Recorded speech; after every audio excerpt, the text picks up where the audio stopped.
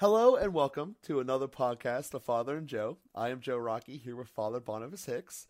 And Father, first off, I'd like to thank you for making time for us doing this cast as well as the one next week where we're able to record both of them amidst our incredibly crazy schedules. And one of the things that's going to be filling up our time and being of great importance is the March for Life here over the weekend on Friday. And I figured with it coming up, this would be a good opportunity to talk about it and the importance thereof it and the topic of life and how integral it is to our faith. And with this being a podcast about coming closer to Christ, obviously celebrating life is a big part of that. So it's obviously a broad topic. And Father, I wanted to see if you have any starting points to guide us in the correct direction. Thanks, Joe. The March for Life is a wonderful thing to talk about.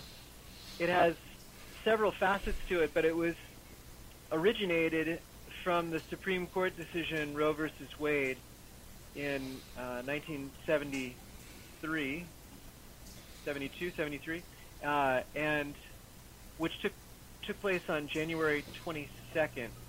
And since then, people who want to fight for the lives of preborn children, as well as prevent the kind of pain that it causes to their mothers and fathers, expressed their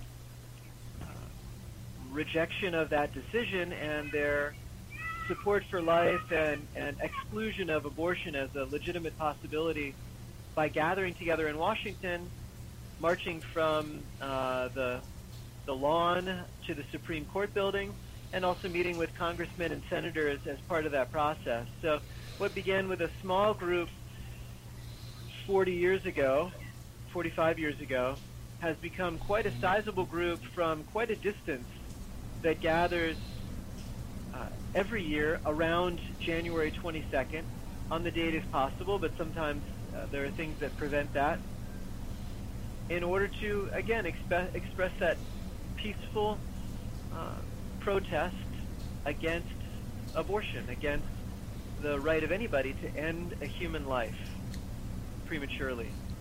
And it's become I've attended every year for the last 20 years, and I've attended also a vigil that developed about the same time, specifically by the Catholic Church, where not only did people gather during the day to make that political protest, which will take place on Friday, January 19th this year, or January 18th this year, but also a prayer vigil, because we realize that the political expression is necessary and is important, and at the same time, what we really need is prayer to change hearts, prayer to call down the mercy of God on those who don't see this the same way that we do.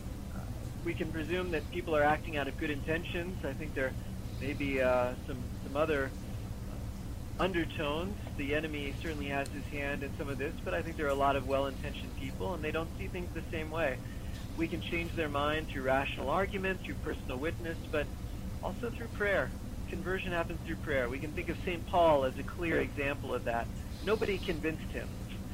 God intervened, and surely people were praying for him. And so that prayer vigil began about the same time, and the prayer vigil starts with a vigil mass celebrated in the Basilica of the National Shrine of the Immaculate Conception in Washington, D.C., and it is attended by 10,000 people, 50 bishops, 300 priests, 200 deacons, 200 seminarians. It is a sight to behold. The entrance procession itself lasts a half an hour. Incredible witness. And it's broadcast on all the media. We broadcast it on We Are One Body Radio. We'll broadcast it live at 5:30. And also on EWTN if you want the visual. I think you can live stream at different places. But the Mass itself is a tremendous witness. Really a great joy to be gathered together with so many fervent believers. And there are members of the Orthodox Church who are there present, members of the Protestant churches to express their solidarity and to unite in prayer, and then just so many fervent Catholics. So that starts a vigil which then lasts all night. In the Basilica, they have the Blessed Sacrament exposed, in different seminaries animate holy hours throughout the hours of the night. So literally from about 9 p.m. when the Vigil Mass ends, all the way until about 7 a.m. when the Mass to conclude the Vigil will take place. There's prayer happening all night in the Basilica. It's just a beautiful opportunity to open our hearts to the Lord, to call out to Him, and to ask for His intervention in this all-important aspect of our faith and of the life of our nation. And so then there are some different transitions that take place. Some people come in only for the day, and there are a lot of masses that take place the morning of the march, again with the same spirit. We need the political protest. We need to have the march. We need to connect with congressmen and senators. We need to have a visible presence in front of the Supreme Court building. We need to peacefully express through our rights, our constitutional rights, our belief, which is different than the law of this nation. But in addition to that, a lot of masses are celebrated that same morning. There'll be 20,000, 30,000 young people in the Verizon Center, another 10,000 young people in the Armory, and churches all over D.C. as well as the National Shrine will have Mass after Mass, great gatherings, pilgrimages from all the way in Florida, from Arkansas, from Minnesota, from just all over the country will come in, and people come from all over the place to give an incredible witness. And it becomes just a beautiful experience. There are people that I see literally only every year at the March for Life. And these kinds of reunions and witnesses that take place as we share our faith with each other and build each other up, and just rejoice that the Lord has brought us together in support of all human life, from conception to natural death. And it's a great cause that we stand up for and that we make pilgrimage for. And actually, as a unique dimension this year, 2018, Pope Francis has granted a plenary indulgence for attending the March for Life, for making this pilgrimage. So he's really given the whole support of the Church, we could say, and it's helped us understand that this is not just something that's a nice political expression, but it really is a spiritual pilgrimage that can do good for ourselves and for others spiritually as well. What does that mean?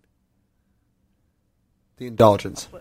A plenary indulgence means that under certain conditions, by carrying out some spiritual practice, together under the normal conditions of going to confession within a month, and also receiving Holy Communion that day, and prayers for the Holy Father, that with a total detachment from sin, a soul is released from purgatory.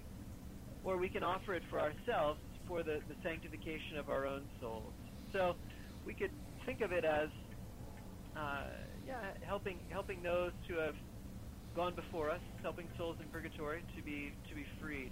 Just the way that I think of it is that it's a sign that it's a significant spiritual practice that has a spiritual benefit for ourselves or for whoever we offer it for. And that's tremendous. To your point of how many people go to this, I've gone many, many times. Don't know the exact number. I do know there's a couple years that I have missed, so I can't say it's ever been since blank.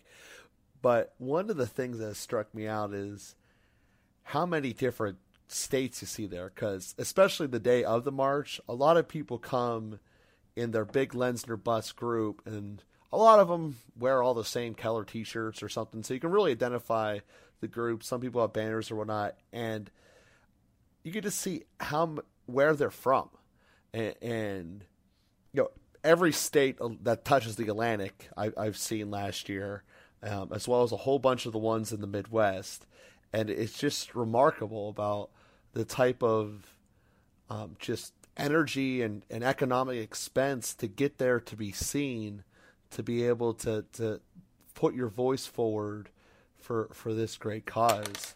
And it really is. It is something that has gotten to a whole lot of people, and they're willing to show both economically and physically how to get there and make it a big deal for each and every one of them. Yeah, I think the number that is often counted there, 200,000, 300,000, 400,000 people come regularly to be part of the March for Life. I mean, it is just an incredible witness, especially to be sustained year after year. Mm-hmm. Maybe for a big cause, maybe on a one-time occasion, but as an annual event, and really very loosely organized in the sense that nobody's out there beating the bushes telling everybody to go to the March for Life. It's just a very distributed experience. Those who have gone want to go back and tell their friends, and a lot of parishes, a lot of dioceses, college campuses, a lot of different groups see it as an opportunity for a pilgrimage to stand up for something that is vital in our nation. Because if we don't have babies, we don't have a future. Oh, yeah. Mother Teresa had very strong statements to say about abortion. We like to point to certain aspects of Mother Teresa, but conveniently ignore other ones. And she said that there is nothing more selfish than killing a child so that you can live as you please. And she said that a nation that kills its own children is a nation without hope. And so when she had a chance to speak at the presidential prayer breakfast, she really focused her attention on eliminating abortion. She did that in front of President Clinton. Obama, or President Bill Clinton, rather, and spoke very strongly about ending abortion, that is the greatest cause of the downfall of America. And so anyway, it is such a crucial issue and so important for us to witness to, and we see the lack of centralization in the March for Life that indicates this is an issue that's on a lot of hearts. It's not one Pied Piper who's leading everybody in this direction. This is really something that's a distributed desire and conviction among hundreds of thousands of people. Yeah, it really is a bonding experience, and something that it's just kind of hard to describe without having gone to it. There's just an energy going in there, even though normally it's very cold in D.C. On the particular day being in the middle of January, at least from my vivid memories. But there's just something very bonding having everyone there and for the same purpose in a way that you really don't get anywhere else. I guess in a grand sense, that might be the goal of making Mass every Sunday. But in a reality sense, you're not going to get 250,000 people to your local church the way that you do for the March, especially as explicitly as this is. You people see carrying around the Pieta, carrying around statues of Mary, and just a very vivid outpouring of this is why we're doing it. This is why life is important. And I think that there's something a lot to it. And you brought up Mother Teresa there about how killing your own is about as bad as you can be. And one of the things that I thought pointing out that might make sense is if you look back at your life in general, most of the things that you regret are things you opted not to do. And I couldn't imagine a thing that would give you bigger regret than that. Just from a very practical standpoint, barring the fact that you're murdering, just from the fact that you're killing off what aspect of your life could have been, it's just something that I guess is foreign to my thought process about how that could even be happening, be a decision worth happening. Well, I've learned, Joe, to be very compassionate, and I want to gently restate what you said a few moments ago, killing your own, how bad can you be? And recognize that those who probably punish themselves the most are the mothers who had abortions.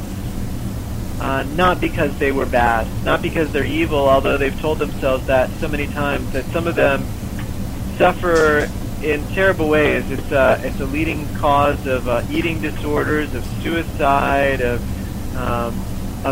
repeat abortions, which lead to greater depression, And so I've learned to develop a lot of compassions for post-abortive women. And the church has a lot of outreaches for them.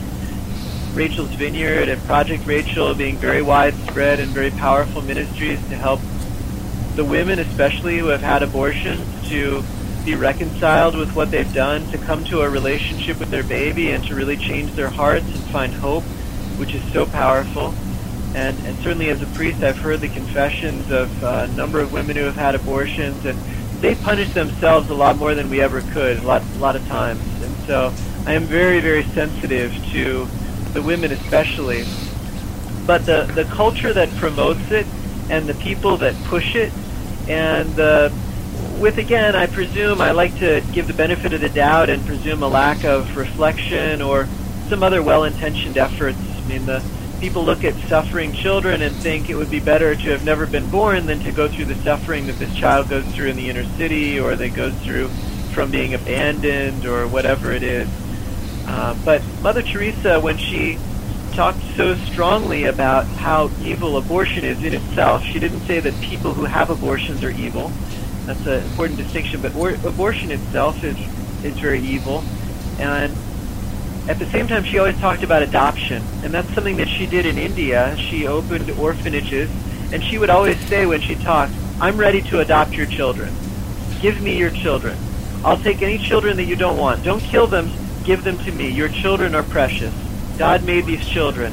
And so she always focused on the positive dimension and also the merciful approach of a solution to abortion, not simply condemning abortion and abortionists, but rather also providing the alternative. And the church has been very vigorous about that. I'm always so happy to be able to say with confidence, whatever you need, there's a place that will provide it. You need diapers, you need counseling, you need a place to live, you need a job, you need money, you need a place for your baby, you need a place for adoption. Whatever you need, it exists. The church has done a tremendous job of supporting and fostering those ministries to make it possible for people to choose life, even when there are things that make it very overwhelming to do so. The idea of having conceived a child and being faced with that reality can be overwhelming to someone who that wasn't anywhere on their horizon. Mm-hmm. Now we should say, why were you having sex if you weren't thinking about babies? Well, that's the reality of where our culture is. Yeah. And the fact is that many people are doing that, having sex and not thinking about babies. And then when a baby enters into the picture, when a mother gets pregnant, it becomes an overwhelming reality. And then the pressures from families, from boyfriends, from friends, from our own dreams and fears, tremendous pressures. So it's such a blessing, as Mother Teresa expressed it, and as our church has worked very hard to do, pro-life organizations have worked very hard to do. Whatever you need, it's available. There's another option. You don't need to be crushed by the decision to welcome a child into the world. You can be supportive in keeping your child or in giving up your child for adoption. There are people who will help you. Yeah, and I think to back to a series of casts that we did about Humanae Vitae, about how saying that this was going to happen had you pushed the birth control button. And in the end, abortion's kind of the logical conclusion, and that's why the church is against the birth control and the other forms of contraception, because if you put a stop in the beginning, you obviously won't have an abortion at the end, but also it's a mindset shift that, okay, this is important, and it's ultimately all through the vice of life. And through the Humanae Vitae version, we went through a lot of other deeper dives into it about the benefits for women that have been taken away since this culture has really taken over, and so on and so forth. And in fact, actually, in American culture, you're kind of seeing uprising a little bit. But nonetheless, you're seeing that is the faith structure that can be the answer to get out of this problem that we're having nationwide. And I know that last year was the first year that a member from the executive branch was there, because the vice president was there. In all the years since the 70s, that was the first vice president to ever be a part of it. So I think that that's something that's very encouraging, because as great and important as it is to focus on this event, sometimes you'll see people there have this feeling of, well, what difference did it really make? And Father, I'd like to see if you can give us some time to tell people about the importance of it, and the true results that are happening, even if it doesn't mean a bill got passed tomorrow. It's just that there are steps being made, and I just wanted to see if you can enlighten us upon them. Yeah, I think it's important to see the many layers at which we address this problem in our nation, because, as I mentioned a few minutes ago, there's a problem of understanding. There are good, well-intentioned people who have convinced themselves that a baby in the womb is not a human being, is not a child, that somehow it's a pre-human being. So there's an educational piece that's there.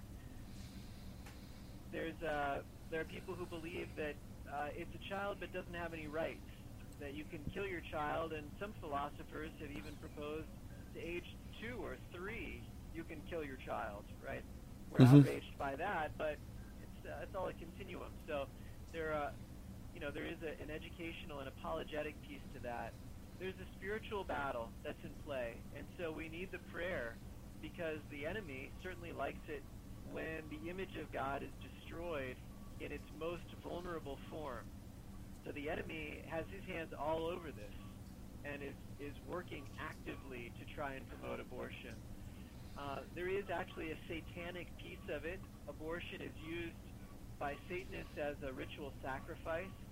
It's part of what they do. So that whole spiritual battle is a critical piece of it. There's the dimension of providing alternatives that I was just speaking about, and so that's an important part of it. We've built up a lot in all of those dimensions. And then there is the political process. We need both people who will pass laws, as well as judges who will interpret those laws in a way that's constitutional and recognizes the right to life of every human being from the point of conception. And so that's a juridical and political battle as well. Some people need to be shocked into awareness, and some of the graphic images are helpful for that. But there are all these different pieces of the puzzle that all have to be carried out at the same time. And so in terms of our own participation, I think it's important to ask ourselves, where do I fit into that? What's the contribution that I can make to this whole process? We need people to call congressmen. We need people to pay attention to legislation. We need people to continue to promote this in whatever sphere, through media, through billboards, and through personal conversation. We need the educational piece. We need the political piece. So anyway, just to say, there are a lot of different pieces in play. There have been developments. There are some laws that have passed that have restricted abortions. The heartbeat bill, which has been passed in a number of states, which says that the pain bill, which has been passed, that says once the child is able to feel pain, you can't have an abortion. One could argue that's as early as 8 weeks, but nobody disputes that at 20 weeks, a child feels pain in the womb. So that's restricted abortion to pre-20 weeks, which is a huge win. The elimination of partial birth abortion has been passed. The Mexico City policy, which funds abortions internationally, has been stopped by executive order by President Trump, as have the previous Republican president stopped that. There are other bills that are being supported and passed that require parental consent, that require an ultrasound, that require certain warnings being given. So a lot of different aspects at the state level to pass legislation, and then many of those get fought out in courts, and so we've certainly had quite a bit of progress in the last 40 years. But again, simply passing a law and making it illegal doesn't solve the deeper problem that ideally you'd want nobody to want to have an abortion. That's the real goal. If nobody wants one, then it goes away. And so why are people still wanting this? Why is this still an option? Well, there's a need for conversion and education in that as well. Yeah, that was one of the driving forces to get this cast going. Really, when it's all said and done, was the fact that, at least in my life, you really can't go to church every week and then come out of it thinking that abortion's a good idea. Just not gonna happen. So that's a big part of this, I suppose. So with that being said, there's obviously a whole lot to this. You had brought up the graphic images there, and they've been there for a while, and one of the things that always struck me, and they all have their different slogans, but one of them that stuck with me was, this was been the world's largest self-indicted genocide. And they went through the math of it, and basically by choice, this has been the world's largest genocide, and that is a tremendous thought if you sit back and think about it. Just crazy. So with that question, what is the appropriate way to communicate the message, to present it to the public at large, to people in our family, or just whoever?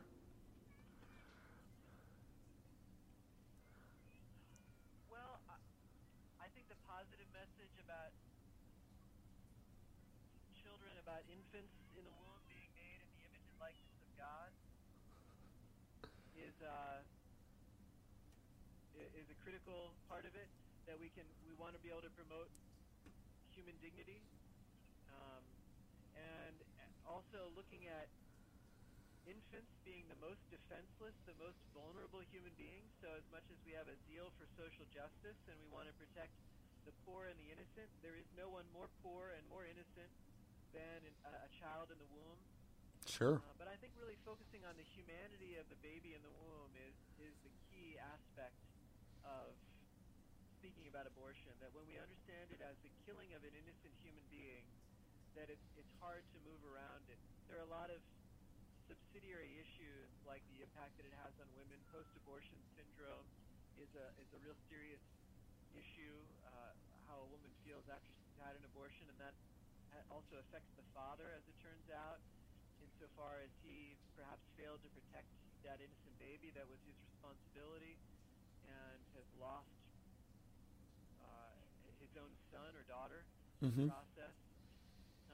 So I think just getting people to talk about it, focusing on the humanity of the infant in the womb is really the center of the message. Yeah, it's one of those things that I think that deep down everyone really knows it is a human. You even look at the actions of Planned Parenthood. They'll do the abortion, and then they'll sell part of it as human genetic material, basically acknowledging that it is a human. It is human in all biology, spiritualness, but they want to legally operate and be able to sell this product. So that's just looking at the hypocrisy from one of the leading people who are doing it.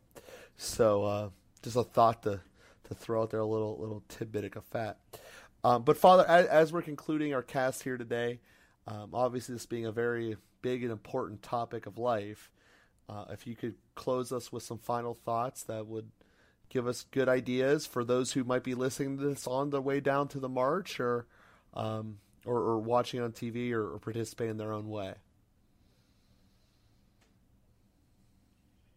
Yeah, just encourage everybody certainly to pray for an end to abortion, to pray for a greater awareness for human life, to look into some of the aspects of abortion in your own state, in your own area, what laws are in process. Think about reaching out to congressmen, congresswomen in your own state, as well as at a national level. Just try to tune into the issues. There are a lot of great organizations that are promoting the right to life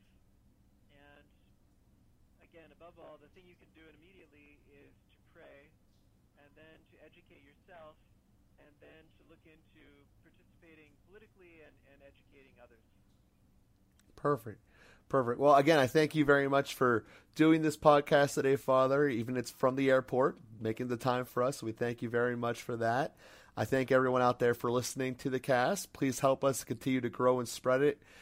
Those reviews that you've been leaving on iTunes have been tremendously helpful. It definitely increases our scope and our audience, and we definitely ask you to continue to do that. And if you haven't left a review yet, please do so.